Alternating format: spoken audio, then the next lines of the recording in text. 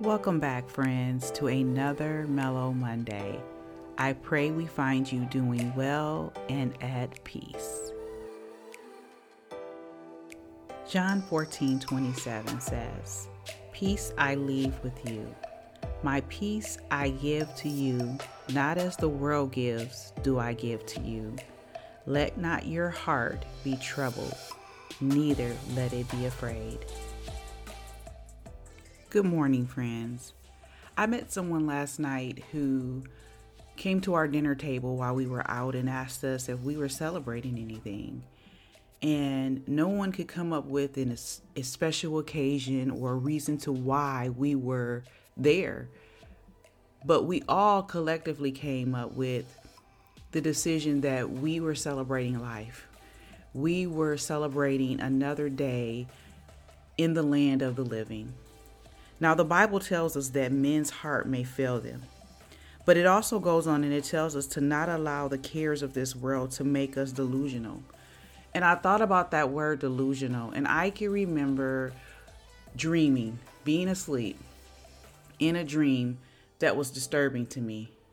And I remember doing what I thought was waking up. And I remember it felt kind of like waking up, but I was not right. I wasn't in my right mind. I couldn't get my thoughts together.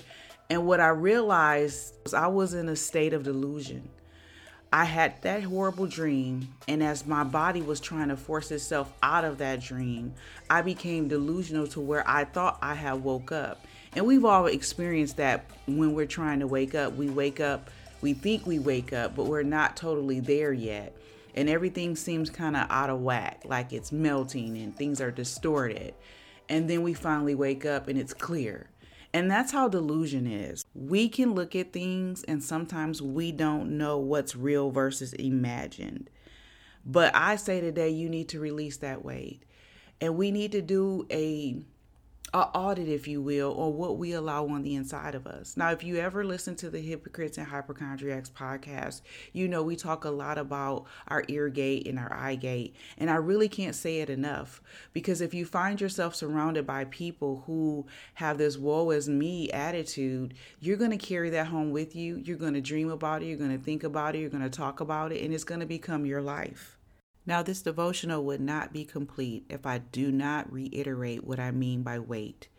If you look at Luke 21:34, it says, and I'm using the American Standard Version, it says, "Be on guard so that your hearts will not be weighted down with the dissipation and drunkenness and worries of life." Now, I believe the word drunkenness is another word for being disillusioned. Being disillusioned because of what you see. And I know that it can overtake you, if you will. You know how there's a saying that I say often, clutch my pearls. And clutch my pearls is something that when you're in shock, you're a gasp, and you really grab your heart. And the cares of this world can really suffocate us. But it's important for us to have hope. Now, the Bible talks about abounding in hope. And what I love about the word hope is that hope is a word that really says to us that life is not going to be absent of disappointments. But there's hope. And when we abound in hope, that's meaning that no matter the mountain, we will overcome it. No matter what it may be that may be a boundary to us, we will abound it in hope.